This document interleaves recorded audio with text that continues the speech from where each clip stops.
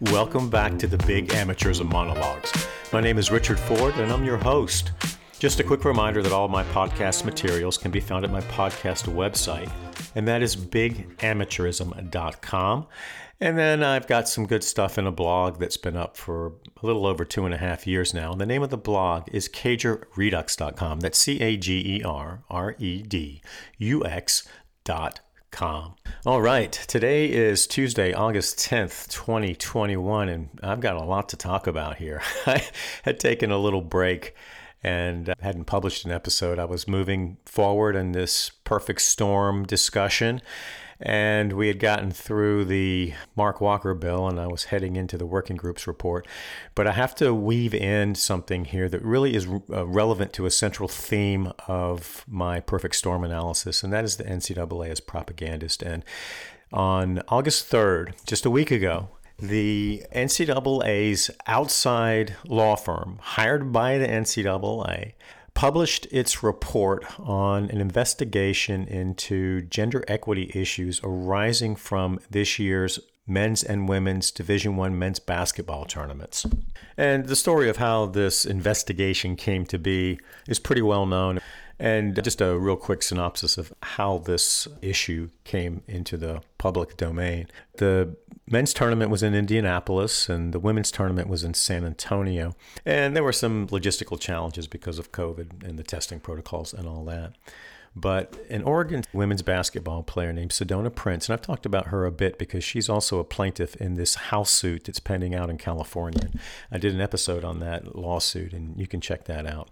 But Ms. Prince has been an outspoken critic of the NCAA, and really in the context of gender issues. And she published some photos. This is in late March, I think, just as we're heading into the tournament. But she published some photos on social media, side-by-side photos, showing the disparity in the facilities for the men's tournament in Indianapolis and the women's tournament in San Antonio. And it was really eye-opening. I mean, it was really embarrassing. And these weren't staged. These weren't exaggerated. There were some obvious and really unacceptable differences in the quality of the facilities. And I'm going to talk about that when I get into the report here, because that's an issue that's easily fixable. And the NCAA really got caught with its pants down here. And that has happened with unacceptable frequency under Mark Emmert's leadership, and we'll talk about that as well. But looking at these issues is really a challenge because the gender equity issues are huge, and I haven't talked a lot about gender equity in episode 12, which I titled Iron Thrones Conflations and a Gender Equity Teaser. This was post oral argument in Austin, and I talked about this a bit because the story had just broken. And the NCAA hired this outside law firm, Kaplan, Heckler, and Fink, to conduct an independent review of gender equity issues arising from the basketball tournaments. But it takes a while to really process this information. The reports were released on August 3rd, and they're lengthy. The primary report by Kaplan is about 115 pages long, and it's dense, and it has a lot of data and footnotes everywhere. And to break down a report like this takes a lot of time. And then there's a second report here, and it's the long substantive report. Kaplan hired an outside consultant named Desser Sports Media, and they specialize in media and sponsorship deals, and they've done a lot of contracts, and they're very familiar with the media side and the broadcast side and the big sports entertainment side of this marketplace. Kaplan retained Desser to put together a review of the NCAA's media and sponsorship rights. That report's about, 90 pages long. So you've got about 200 pages of really dense material, and I have been through it all. I've spent more time on the Kaplan report than on the Desser document. And I have outlined my analysis into the broader themes of the podcast and the broader themes of the NCAA as a monolithic single regulatory authority in college sports and how it has used propaganda to achieve virtually unchallengeable authority. And so for the purposes of analyzing the perfect storm, 2019 to the present, the timing of this is actually perfect because as we get back into the timeline and we're looking at how the working group, the federal and state legislation working group that became known as a quote unquote name, image, and likeness working group, when you look at the way that group was formed, the propaganda that it spewed out to define the terms from the very beginning of the discussion on name, image, and likeness, you really see the NCAA's propagandist instincts working double time to cement in this false narrative that led the public to believe that the NCAA was serious about voluntary rules changes on name, image, and likeness.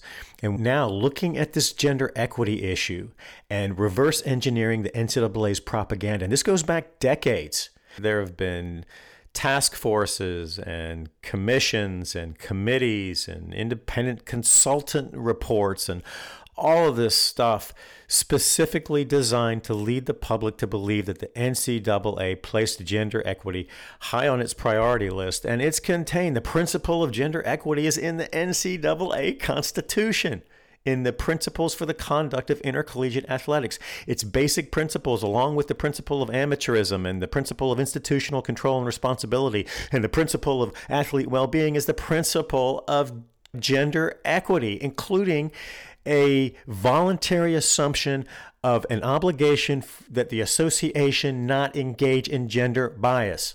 And we're going to talk about the importance of that, particularly given the fact that the NCAA has been very effective at the legal level in shielding itself as a national organization from any gender equity liability, because the courts have been pretty friendly to the NCAA on that. And there's a U.S. Supreme Court case from 1999 that basically said the NCAA couldn't be sued under Title IX because they did not receive federal funds, and that's a prerequisite to Title IX liability. So there are a lot of issues to talk about here, but this report, this Kaplan report and the Desser companion report, suffer from some of the same limitations that all these prior inquiries do. But what's important about these reports is their timing, because this is coming at a time when the NCAA is on the ropes. And I think people are finally starting to peel back the layers of dishonesty and propaganda and false promises and distortions and delays and broken promises. And they're beginning to say, wait a minute, this whole model isn't working, and it goes beyond gender equity. It goes beyond the men's and women's Division I basketball tournaments in 2021.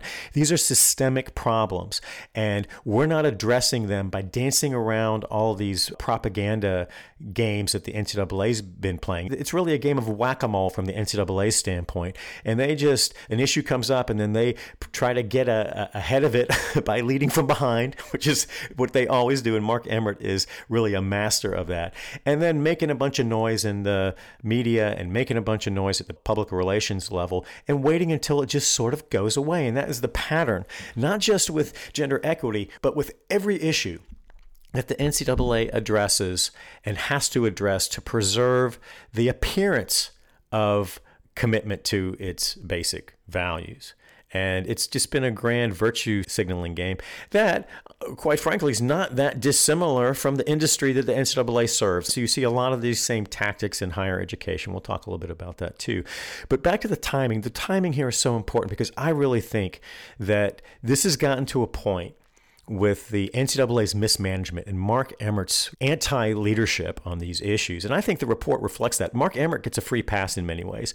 And we'll get into that in a little more detail. But some of the things that the report criticizes, like the composition of these long-term contracts that have basically held women's basketball hostage to the NCAA's revenue maximization policy. But the report says very little about why those contracts are so important to the overall business model of big-time college sports and how they come into existence. It's just like they just materialize. But under the NCAA executive regulations, the sole person responsible for negotiating the broadcast media rights and all licensing rights for NCAA intellectual property and championship properties is the NCAA president, Mark Emmert. And there's not a suggestion in that report that that is Emmert's responsibility, and that these contracts have been negotiated in large part to protect the NCAA administrative state and the NCAA national office bureaucracy in perpetuity. And when you have a contract going into the 2030s, that basically provides an endless supply, a pipeline of cash to the NCAA, you got a problem. And the NCAA's arrogance and its arrogant leadership through Mark Emmert is a product of its belief in that national office bubble that its gravy train is going to last forever, and there's not a damn thing anybody can do about it. And they've got the most powerful broadcast media outlets in bed with them to pump this message that this is just the best thing that's ever happened in college sports. CBS, Turner, and ESPN. ESPN's a part of this, and nobody's talking about ESPN. And ESPN isn't saying a whole lot about that. That's another interesting aspect of all this. But the timing really is interesting to me because you have to believe that behind the scenes, there has to be some discussion about a change in leadership. I pay attention to this NCAA website and the propaganda that the NCAA puts out. And, they leave a trail like a caterpillar. And you can look back over what they choose to talk about, how they talk about it, and then more importantly, sometimes what they don't talk about, and draw some intelligent conclusions about what's really going on behind the scenes. But there hasn't been much discussion now on the backside of this report. But this report also begs the question of who the hell is in charge. I've been asking that question since the beginning of my writing 2.5 years ago, and really drilled down on that in this podcast. And every time an issue like this comes up, you come away, particularly after 200 pages of analysis by these two outside external review bodies, you just come away thinking, who is in charge here? And there's virtually zero discussion about the role of the NCAA president in all this. They isolate on the senior vice president for men's basketball. And again, we'll get into all that stuff. But Emmert kind of gets a free pass. And there's absolutely no telling where in the world the Board of Governors is on this, because they released an independent statement after this report came out. And I just want to read this real quick and then say a couple things about what I think might be happening behind the scenes, and then we'll get right into this report. But it's a short press release, but you really have to look at how the language is put together here and what the messages are. So the Board of Governors says, it's a statement on gender equity report. The NCAA Board of Governors is wholly committed to an equitable experience among its championships. We know that has not always been the case, and the instance of the Division I Women's Basketball Championships is an important impetus for us to improve our championship experience so it is not repeated. This report provides useful guidance to improve our championships. We have directed the NCAA president to act urgently to address any organizational issues. We have also called him to begin work this week with the 3 divisions and appropriate committees to outline next steps, develop recommendations, and effectuate change. We will continue to review the process and recommendations in the Gender Equity Report as we move forward to strengthen championships for all student athletes. So, some of this is damage control. They're clearly trying to limit the importance of this report to the championships, and specifically to the basketball championships. If they can sort of quarantine the issues that way, then it may draw attention away from the importance of the report's findings with respect to the overall business model and the dysfunction in it and the complete absence of leadership. at the NCAA national office. The NCAA Board of Governors is distancing themselves from this, and they are pointing to Mark Emmert as the person who has primary responsibility for fixing this.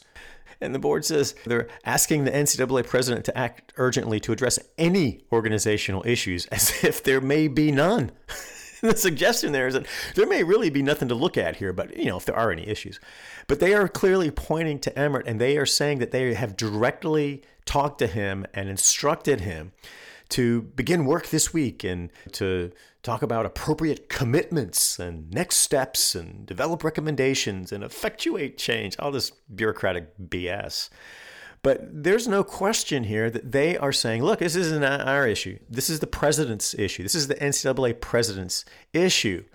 And this reflects just a profound, really distressing denial on the Board of Governors. Because remember, they gave Mark Emmert a contract extension in the heat of this scandal. And this broke in late March, and in the April 2021 meeting, the NCAA, without any discussion, without any response, without even speaking to the media, they refused to speak to the media about this, but they extended Mark Emmert's contract into 2025.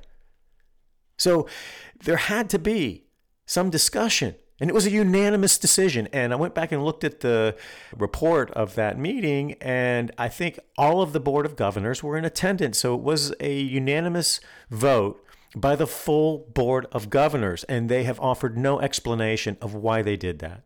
And now they are pointing the finger at Mark Emmert and saying, this is his deal, this is his show. And that's just an interesting misdirection of responsibility on the part of the Board of Governors. And nobody's calling out the Board of Governors.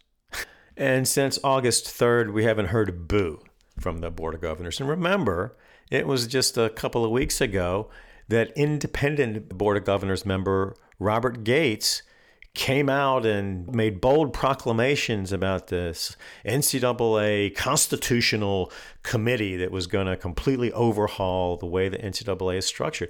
We haven't heard anything on that. And the NCAA Board of Governors hasn't even announced who's on this committee. But again, it's all insiders. And that's one of the important themes of this whole inquiry into gender equity, is that all of these external advisors and all these independent decision makers and investigators are still looking to the NCAA to change on its own. And that's not going to happen. And that's exactly what this Kaplan report does. It falls back on the same tired narrative that the NCAA has used for decades now, to have some external review. And yeah, there's some slaps on the wrist and there's some recommendations, and the NCAA can say, oh yeah, we're going to do something on that. And then they do nothing, or they do something symbolically and then reverse course.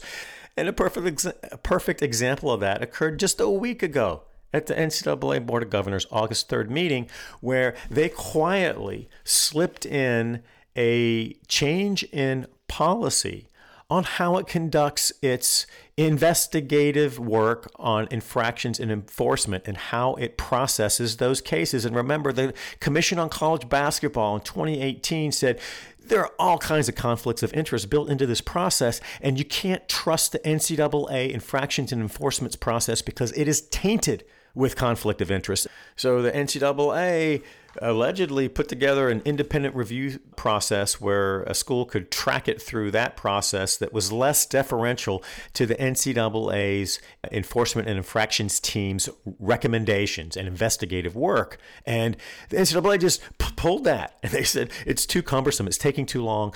And the reason that it was taking so long is that these independent reviewers were questioning the substance and quality and reliability of the NCAA's investigative work product. And that's precisely what they're supposed to do. So the NCAA just said, screw that. We're just pulling that process, putting it on the back burner, and we're just going to have a process that is more streamlined and more efficient, which takes you back to the very bad actor tactics that the NCAA used for decades in its enforcement and infractions process. And nobody's talking about that. So looking at these suggestions and these recommendations that are all based on the NCAA's willingness to change voluntarily, you have the same dynamic. And the NCAA and the Board of Governors, they may come in and say, oh, yeah, we'll consider a combined Final Four, and we'll consider asking ESPN to take another look at these contracts that inhibit the competitive bidding for the women's basketball tournament. We'll look at all that stuff, and, we'll see what we can do. And in that regard, I just want to note, and this is something, again, that the report suggests but doesn't come out and say, and this is so important. We've had, since 1992 and the initial Gender Equity Task Force that the NCAA put together, and then this Val Ackerman report, which was paid for by the NCAA, and nothing was done on that. You have all these instances of the suggestion of critical self-examination, and then nothing. You have nothing. And then you have, in 2021, at the women's basketball tournament, a single social media post by a 20-year-old athlete that does more in a nanosecond than the NCAA has done in 30 years. What does that tell you? It tells you the NCAA isn't going to do a damn thing unless it's forced to. And again, I think that may be the most important message to come out of this. And we're going to go through the report. And it does raise some interesting issues that I think are worth looking at and getting into the discussion.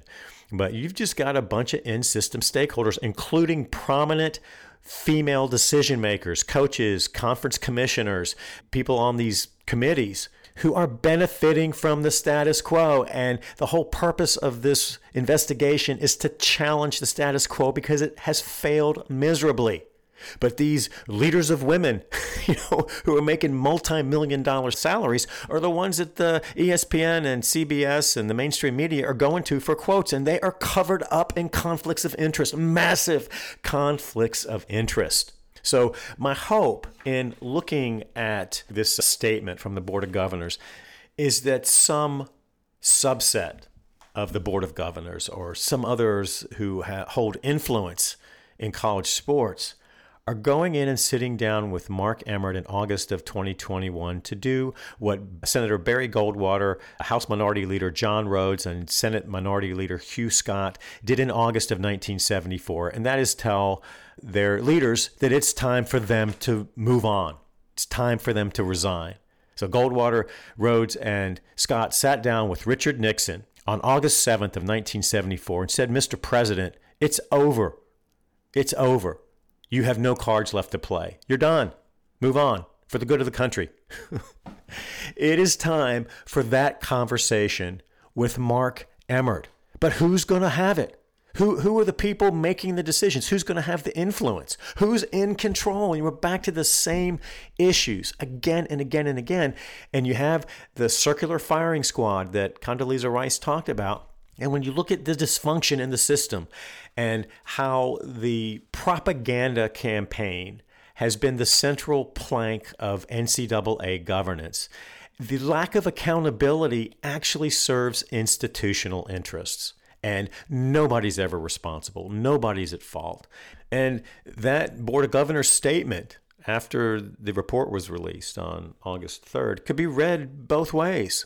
There's a sense of double down, and we'll take a look at it. And then there's also this pointing the finger at Emmert and saying, this is your job. This is in your wheelhouse. You got to make something happen here. And so we don't know what's going on behind the scenes. And again, I think it's going to be dictated not by what's best for college sports and what's best for these athletes. It's going to be what's best for the NCAA, what's best for the national office's bureaucracy, what's best for CBS, what's best for ESPN, what's best for Turner, and what's best for the big-time, powerful market participants here. Because that's all that matters. That's all that's ever mattered. And we have this gender equity context to evaluate the hypocrisies in the system again. But the way this is structured, nothing's going to change. So at the very beginning of this report, there's some bold statements and proclamations, and they talk about all these prior reports and that they were a failure and that they wind up just sitting on some shelf, and we don't want this report to just sit on some shelf. But the way this report was initiated, the way it was constructed, and the recommendations that it's made, it is destined to sit on the shelf. And the reason for that is that it leaves to the NCAA the responsibility for changing on its own, and that is not going to happen. So yeah, it's been a little quiet on the propaganda front from the NCAA and the NCAA Board of Governors, but maybe they're having that Nixon conversation because it sure is time. And I don't think Emmert's the kind of guy who's going to go quietly. And if the Board of Governors decides that they need a change in leadership, boy, have they got a lot of explaining to do because of the contract extension that was just a few months ago.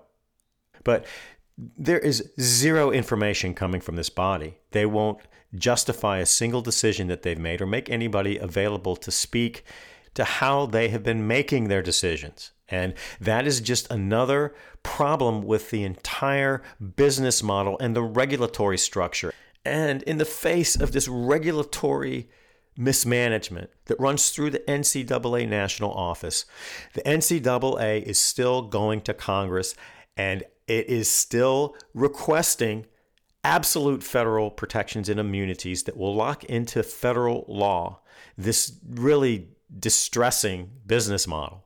And what is the Board of Governors going to do? If they fire Emmert or force him to resign, what does that mean for that campaign? And that really comes down to some fundamental leadership issues. If they think that campaign hasn't changed because of what's happened since April, then we just need to clean house in the Board of Governors and start from scratch, or just dismantle the whole NCAA, just put it into receivership. That may be the most intelligent option here, because the lack of leadership is just stunning. It's just stunning. And these people have been living in this bubble of denial throughout the perfect storm, and they just keep doubling down on arrogance, incompetence, and dishonesty. And that's the business model. And I just don't know how they think that under these circumstances, they can go to the United States Senate now with any credibility. And the more credible response would be, yeah, we really need to change directions here. And let's just, for a second, before we start talking about all these fundamental changes in their governance structure and taking a look at our Constitution and all that, while you're looking at your Constitution, why don't you look at that section on gender bias? Look at what is actually in that Constitution. Do you even freaking know? Do these people know what's in the NCAA Constitution, what they have committed to? But maybe the better approach would be to just say, we're not getting it done. And we just need to bring in a whole new team here in transition to decide whether this organization is worth saving, and if so, what it ought to look like. That's not going to happen with the people who are sitting in the decision-making seats right now, because they created this mess. They doubled down on this mess. And now they're pointing the fingers over this mess. So what's going to happen here? What is going to happen, and who is going to decide? We'll just have to wait and see. All right. So let's get into this report, and let's first talk about how it came into existence and who the people are and what the charge was and all that stuff. Again, with this overarching understanding that this is another whitewash job. And that's not a criticism of the Kaplan firm or of this Desser company. It just reflects the reality that the NCAA initiated this investigation under duress and in the face of a public relations nightmare. They paid for the work product. They set the parameters for what this law firm was going to look at. And the final conclusions and recommendations all run through NCAA voluntary decision-making and voluntary changes. Those are undisputed. And in that context, there's zero expectation that the NCAA is going to do a damn thing. And just to emphasize that point, I guess this would be a good time to point out that something that really hadn't gotten a lot of attention, but the House Committee on Oversight and Reform has been paying attention to the NCAA, and there are three members of that committee: Carolyn Maloney, a Democrat from New York; Jackie Speier, a Democrat from California; and Mickey Sherrill, a Democrat from New Jersey. I hope I pronounced those names correctly. All women. And they have been looking into some gender equity issues independent of this investigative team that Kaplan put together and independent of the NCAA's administrative state. And they issued an important release on this point of whether the NCAA is capable of doing anything on its own. And the title of it says, Maloney, Spire, and Sherrill call on NCAA to take actions to address gender equities following release of new report. But the purpose of the report was to say, and this is a quote, this, meaning the Kaplan report, is just the latest review to find grievous gender equities within NCAA athletics. We are releasing documents showing that for decades, NCAA has known about these issues and has ignored recommendations similar to those issued today. NCAA must show its commitment to gender equity with actions, not just words. We will continue to conduct oversight to ensure NCAA undertakes strong, swift, and meaningful steps to address its long-standing failures. And I don't trust anything that comes out of Washington. There's no telling what all these relationships look like. And one of the things that is distressing about this statement is that they're coming back to saying, oh, NCAA, you need to do this. Well, we have oversight, but who knows what all the alliances are, and that will all play itself out. But on its face, what they're saying is an important point, and that is that we've been talking about this issue for decades. We've been listening to your propaganda about what you're going to do for decades, and you haven't done a damn thing. So we don't really trust you, and we're looking over your shoulder, but you really have to take action, take action, take action. And that was a theme of the report. And so we'll see what the House does if the NCAA just comes back with these milquetoast recommendations. But a lot of this at the political level is really just gamesmanship, and you don't know what the relationships are. Who knows? Who knows? But the point is well taken, and that is, if we're looking to the NCAA for voluntary change, we may have a problem. So this investigation was initiated in March, and the NCAA and Mark Emmert issued a press release on March 25th on the propaganda website. Here's what Emmert had to say. The NCAA will continue to aggressively address material and impactful differences between the Division I men's and women's basketball championships right off the bat. We'll aggressively continue to address. Yeah, okay, you've been addressing those, Mark. Material and impactful differences. Well, who decides what's material and impactful? Who decides? While many of the operational issues identified have been resolved, we must continue to make sure we are doing all we can to support gender equity in sports. As part of this effort, we are evaluating the current and previous resource allocation to each championship so we have a clear understanding of costs, spend, and revenue. Furthermore, we are examining all championships in all three divisions to identify any other gaps that need to be addressed both qualitatively and quantitatively to achieve gender equity.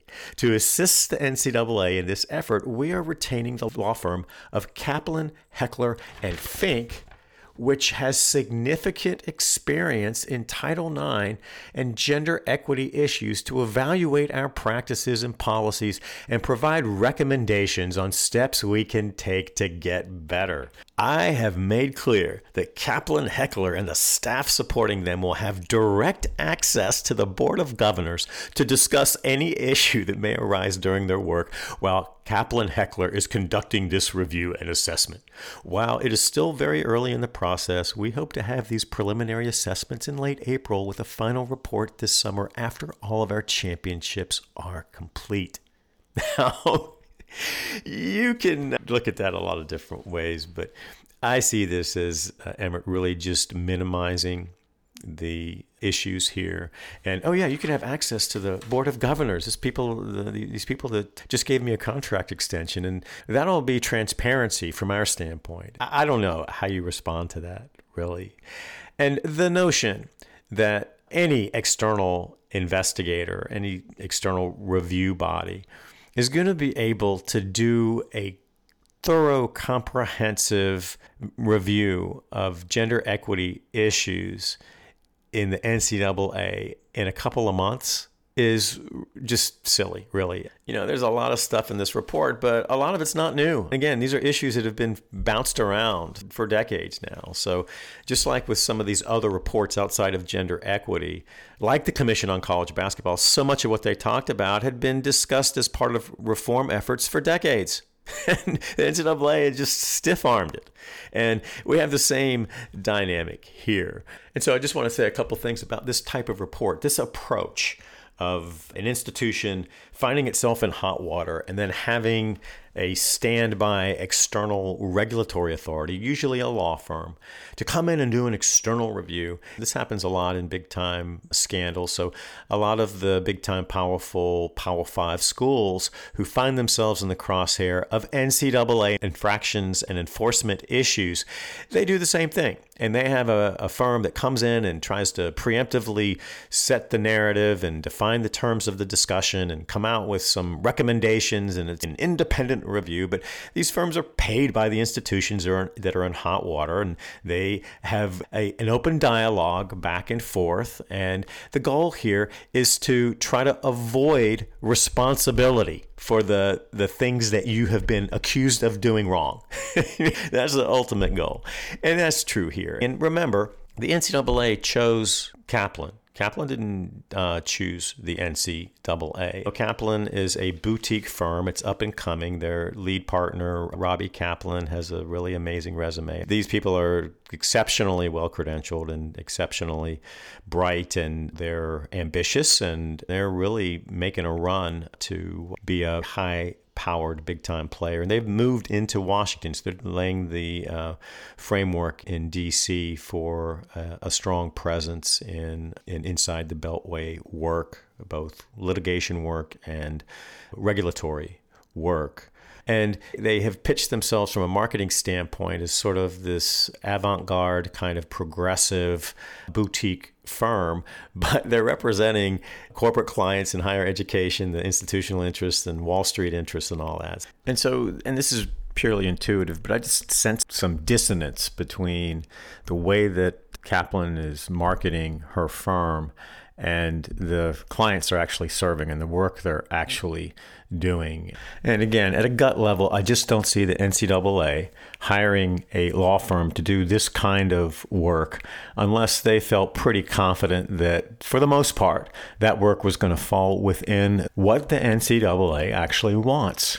And in many ways, Kaplan is the perfect representative for the NCAA because she has a resume and a public persona that she has purposely groomed, it appears, as a gender equity advocate.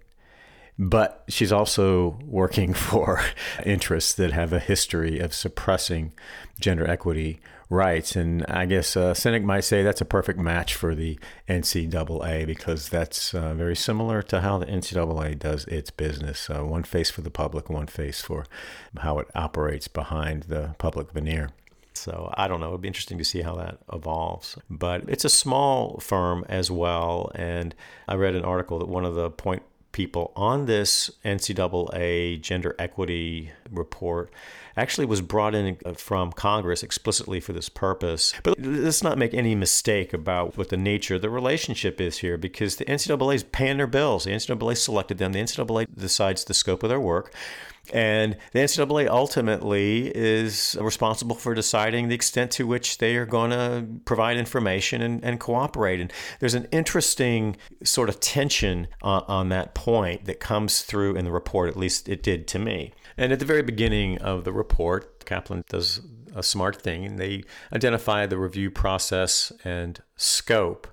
And they talk about what they had been asked to do. They say in the second paragraph of this section, the NCAA guaranteed Kaplan complete independence in its work and agreed that the firm could gather whatever information we believed necessary. The NCAA fulfilled that promise, cooperating fully in our fact-gathering efforts by providing documents and information requested, making well over 100 NCAA executives, employees, and committee members available to us and facilitating as appropriate our interviews with more than 100 external stakeholders. The NCAA further committed to respect the confidentiality of our communications with and the anonymity of any sources who asked to be identified to the public or the NCAA. The NCAA announced that Kaplan's independent findings and recommendations would be made public. Okay. And then they say while the NCAA staff were given an opportunity to confirm the accuracy of certain facts like budgetary numbers, the NCAA did not approve this report or change any of its recommendations before it was issued. First of all, it looks like that the people that they talked to were insiders, were mostly insiders. And then they facilitated as appropriate our interviews with more than 100 external stakeholders. But then, just on the very next page, we get this. And they say, let's see, actually it's 2 pages away. They talk about the various people that they talk to, and they have the external stakeholders. And they say, we heard directly from key stakeholders and all that stuff. But they don't really say who procured those external stakeholders and who they were. They talk about categories of people. We don't have a list of people. That would be nice to know. It would be interesting to know exactly who they talked to and what their interests were. And that would tell us a lot.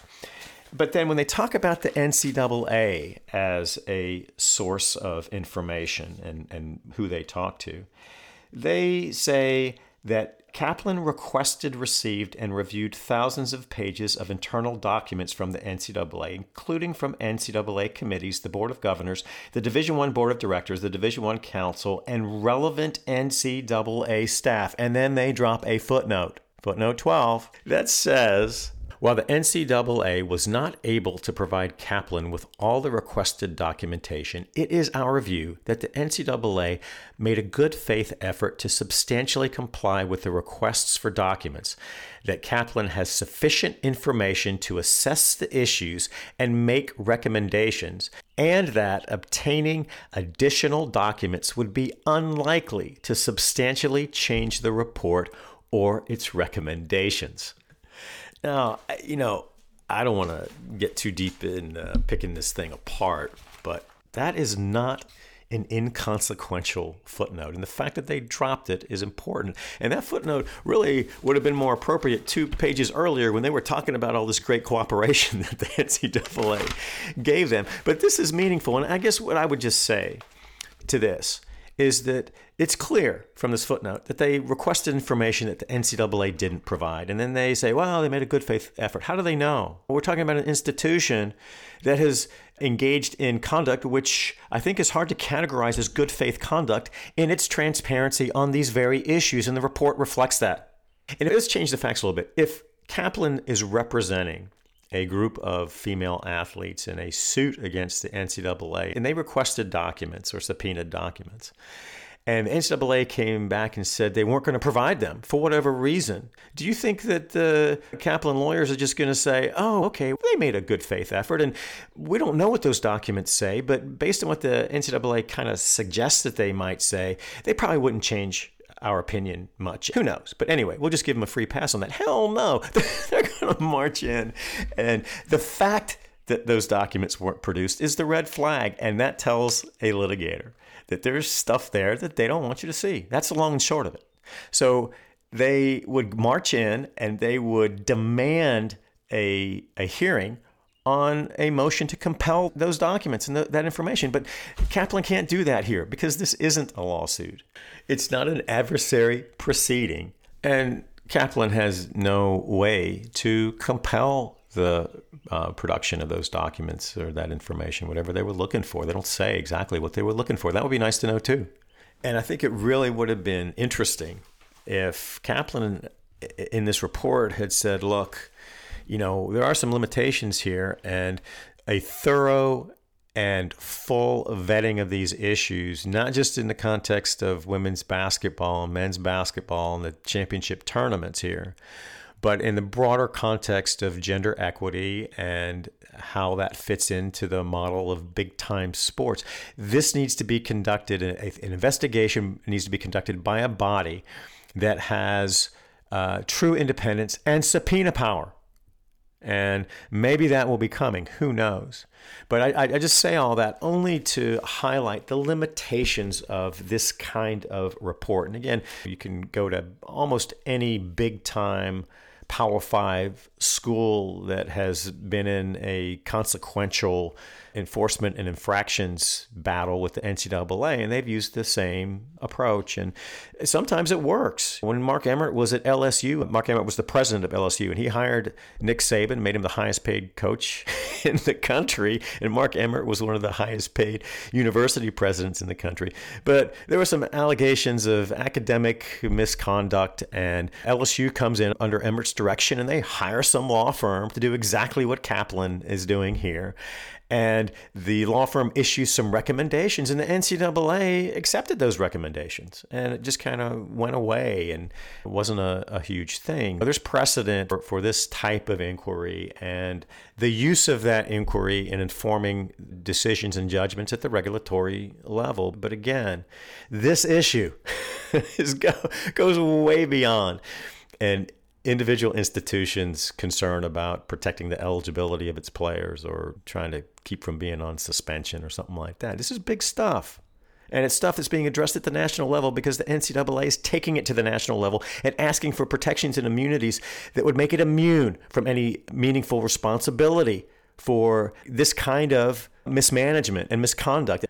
And then I would also say, and this again goes to the limitations of this kind of report and the structure of it, but in this section on the NCAA where the report is talking about who they talked to and how important it was, and that the people they talked to were people that had some important stuff to say, and I'm sure that's true, but it doesn't talk about the inherent conflicts of interest that exist within the NCAA national office when you're looking to the national office and national office employees to inform your recommendations and your work product. And the way I read this report and the way they've pitched the interested parties that they brought into the discussion and helped to frame the analysis and inform the recommendations, these are people that have, I think, disqualifying conflicts of interest if they are the primary resources you're relying on to inform your thinking. And in this section, for example, they talk about the senior management and the NCAA's president and the senior vice president of basketball, and that's Dan Gavitt, and he's an important player in this, as I'm going to explain when I get into the substance of the report. Then the vice president of women's basketball, the chief financial officer, and many others. And so I went back to the most recent publicly available Form 990 for the NCAA, and I think that was from 2019, so it says 2018 numbers. But Mark Emmert brought in $2.7 million. Dan Gavitt was making $600,000. Let's see, Lynn Holtzman, who was the president of women's basketball, almost $400,000. You had the bookkeeper, Kathleen McNeely, at almost $700,000. Let's see, the VP of championships, Joni Comstock, at $600,000, and then the interim senior vice president of inclusion, education, and community engagement, $350,000.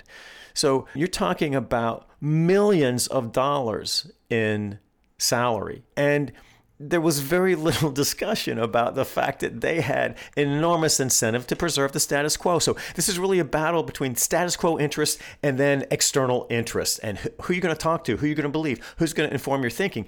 The status quo interest looks to me drove the train on this. And when you are getting into the NCAA national office and the senior leadership team, even though there were some criticisms of that structure that I'll talk about in detail because those are important, but they're symptomatic of a larger problem that wasn't addressed in the report. We'll talk about that too. But we're talking about some massive, massive conflicts of interest here. And you have to point that out. You have to talk about not just the conflicts of interest that exist between men's and women's basketball because of the reliance on the March Madness contract. That's obvious. And again, the report doesn't talk about why March Madness is important and how it fits into the bigger business model philosophy of the NCAA and Miles Brand's conceptualization of the collegiate model. We'll talk about that too. But one of the biggest problems with the way that we have approached sports reform is to defer to the NCAA and its army of ridiculously overpaid national office executives as unassailable, independent, and conflict-free experts on college sports. That's the problem. That's part of the problem.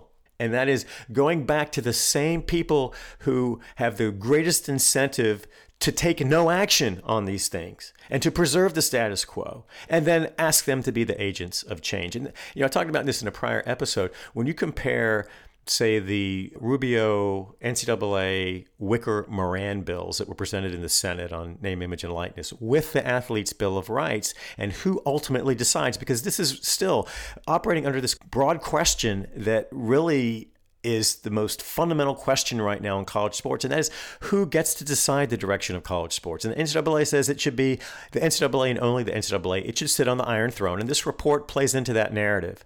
But in comparing those Republican NCAA-friendly bills with the Athletes' Bill of Rights, you see that the NCAA interests want the NCAA to be in charge one way or another, and then the Athletes' Bill of Rights puts together independent oversight that specifically excludes the NCAA and NCAA employees and in-system stakeholder beneficiaries at the conference level and the institutional level too. And the reason for that is that they created this mess, and they are operating from profound disqualifying conflicts of interest because of the amount of money they're making.